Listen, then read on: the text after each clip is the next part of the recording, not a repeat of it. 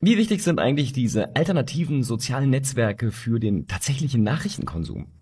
Pew Research hat die Amerikaner gefragt und Plattformen wie Parler, True Social oder Telegram kennen zwar manche, aber nutzen tut sie so gut wie niemand.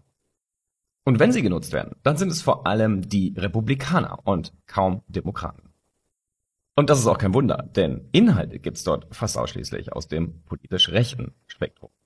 Und natürlich gibt es auch dort keine unbegrenzte freie Rede, denn moderiert wird fast überall. Shortcast Club